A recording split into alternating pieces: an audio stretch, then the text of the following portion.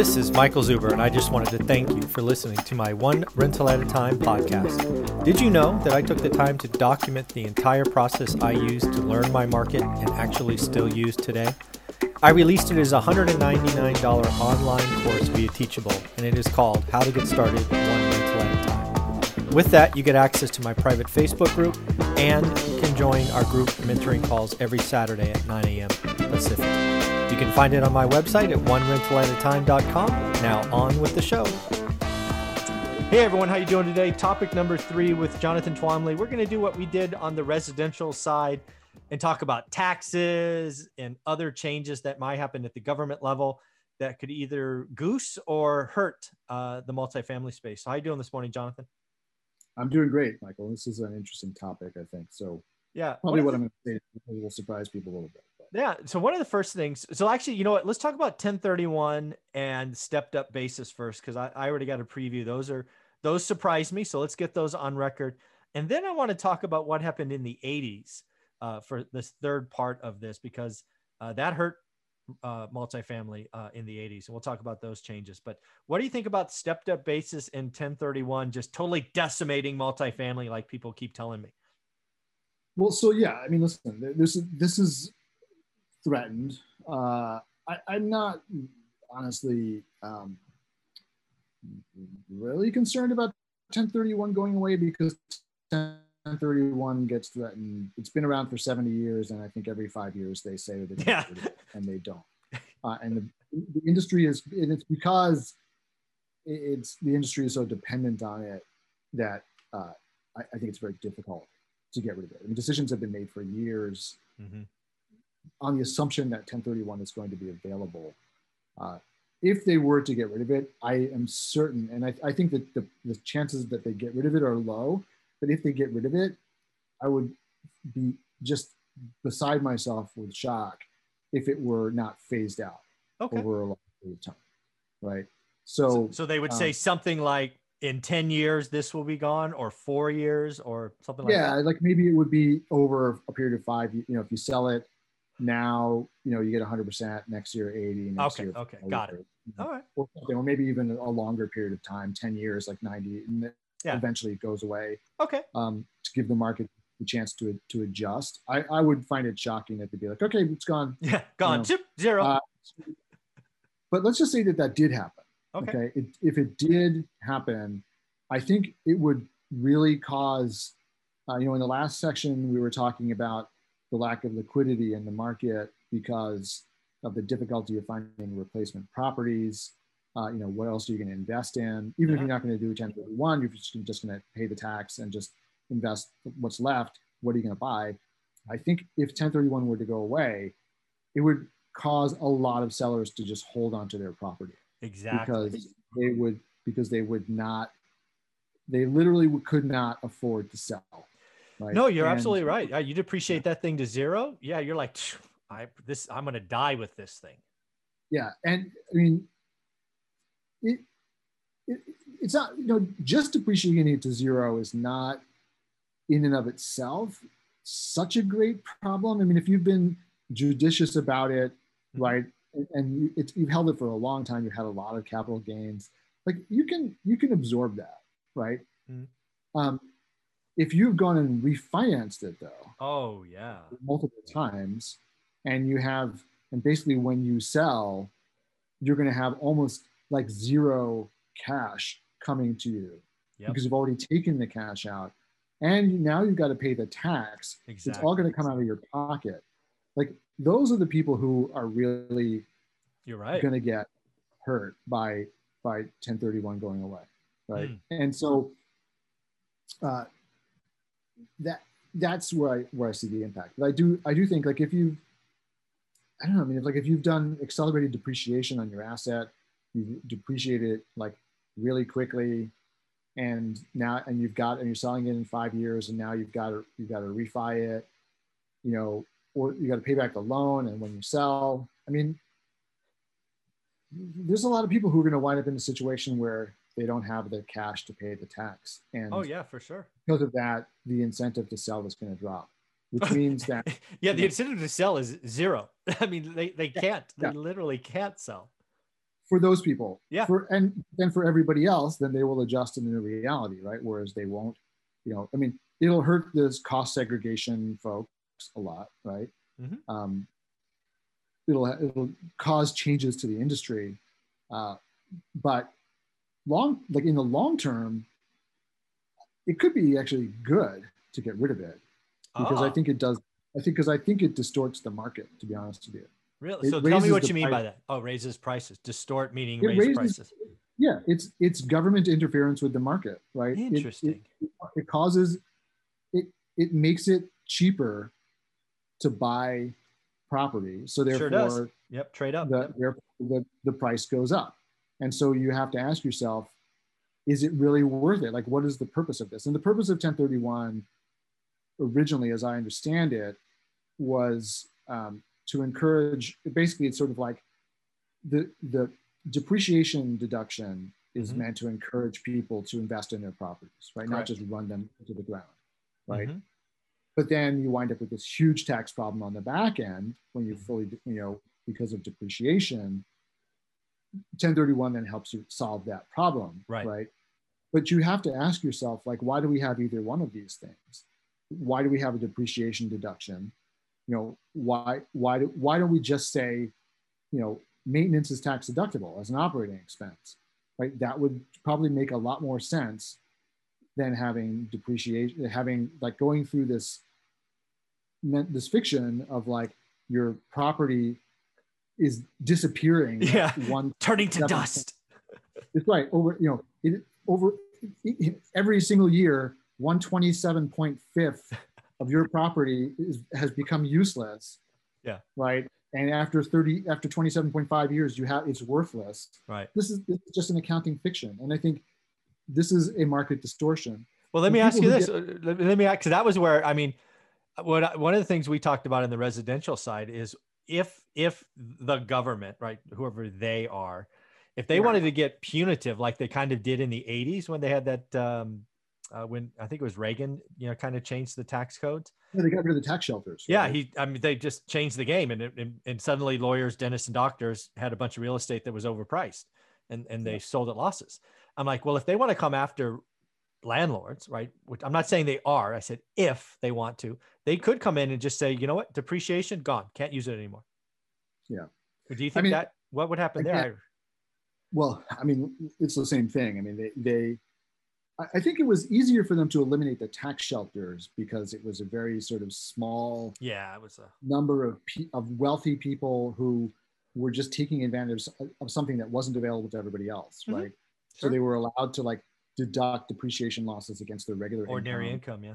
Right. And so, the government was like, no. And that was also in the context of big tax cuts. Sure. And they needed to make up some of the revenue, right? Yep, so they're like, we'll go after this juicy thing that only a few people can. Yeah, only the 1% have. Yeah, exactly. Right. So, and they're getting big tax cuts anyway, right? But it kind of really hurt people who were already invested in those deals. Mm-hmm. I don't think they could get rid of depreciation because that affects every single real estate investor out there, right? The small guys, the big guys, and the industry is so dependent on it. Unless they were to do what I think they should do is as part of a wholesale reform of the way that these assets are taxed, encourage people to spend on their property by making CapEx deductible as an operating expense. Right. In the year that you spend the money. Yeah, kind of what they do with income and expenses in a business, right? If you spent the money, it's an expense when you spend it. Right. Even in businesses too, you still have the same. The CapEx is a CapEx, is it OpEx, and OpEx, you have to it. Right. But why? Why do that? I think if you want to encourage people to spend to maintain their property, let them enjoy the benefit of that in the year that they spend money. The year they did it, year one. And then one and done, right? And then you're not one and done. Yep. Then you're not dealing with this these accumulated 7 years for this, 12 years for that. Yeah. Yeah. And then just let them, just make it simple. Let them deduct it from their taxes in the year that it's spent. And if they have a loss, they can take the loss, right? And none of this you're a real estate professional and yeah, all this kind of stuff. Like the problem with the tax shelters before, that was all a fiction. It was all based on depreciation. It was. So Yes. there was no actual losses. That they weren't spending any money. Oh yeah, it was to improve cashless. the property. They were just getting this big benefit, right? For nothing. Right? There was no pain. There was no sacrifice involved in it. It was just a freebie, and that's why I think it was easy to get rid of. But now there would be real pain if you get rid of it. But I think they should get rid of it. But I think that they should replace it with something better, which would be expense it now, deduct it now. If you can't use the losses, carry it over till next year, or whatever. But that's it. Then none of this crazy depreciation stuff, none of this, no 1031s. Awesome. Look, honestly, what would happen in that situation would be that the price of real estate would fall, right? Because the price of real estate is currently inflated by those things, right? So yeah, that's where I was going with this. Is if they did something like this, it would hurt values. That's what I was thinking. Yeah. In the short run. In the short one, yeah. The basis would drop. Right. There would be a period of adjustment. Yeah. And then the market would adjust to the new reality. Right. So yeah, there would be some pain in the short term for sure. Sure. But then the market would adjust and it would go on as if nothing had ever happened. Yeah. Right. That's fair. So, it's all, it's all accounting fictions, and it's, I love it. I think people have a funny way of looking at like the government interfering in the market. Whereas like if government interferes in the market, but it benefits me, then it's not interference. Yeah, exactly. Right. And government taking away, and so people are like, the government shouldn't interfere in the market. But if they get rid of something that benefits me, then it's like interfering in the market. Yeah, exactly. They're removing the interference, like they're taking away the government involvement in the distortion. Yeah. But they, anyway. Anyways, well, one more on this tax potential changes. Just curious, what do you think about if they got rid of the stepped up basis? What that might do to big real estate properties? I mean, it's all connected with 1031 and with depreciation in the first place, right? So I think they'd have to get rid of all of it at the same time and replace it with something else. But that's, I don't think now, also backing up a step too. Sure. Like we didn't talk about capital gains tax yet, but we should bring that into let's talk about that. So 1031 is something that only applies to real estate, right? Correct. So real estate right now has a competitive advantage over other asset classes because you have 1031, because you have the depreciation deduction and you have 1031. That sort of unfairly disadvantages real estate over other assets. Okay. Right. Capital gains and stepped up basis, though, are things that apply broadly to lots of stuff. Right. So if you change them, it's not really going to affect real estate disproportionately. It's affecting everything. So it's not putting real estate at a disadvantage. Right. It's making it worse, right, for certain people who used to be able to take advantage of those tax breaks. Yeah. So if you were heavy real estate, it would hurt you disproportionately, for example. Well, getting rid of 1031 would, but I mean, like but for like capital gains and got it. It's like if your choice is between investing in the stock market or investing in real estate, stepped up basis helps you, and capital gains and stepped up basis affect you equally, right? For those assets. They don't favor one over the other. Got it. Right. Like depreciation in 1031 like really favor real estate, but the other ones in and of themselves don't. It's just, investment assets are subject to one tax regime and others are not, and stepped up basis applies to all your assets. I like that. So it doesn't, so that it'll make people mad. It'll mean that people pay more tax, right? But it doesn't, I don't think that if they get rid of stepped up basis, that it's really going to affect the real estate market. Okay. Also, because nobody really wants to die, right?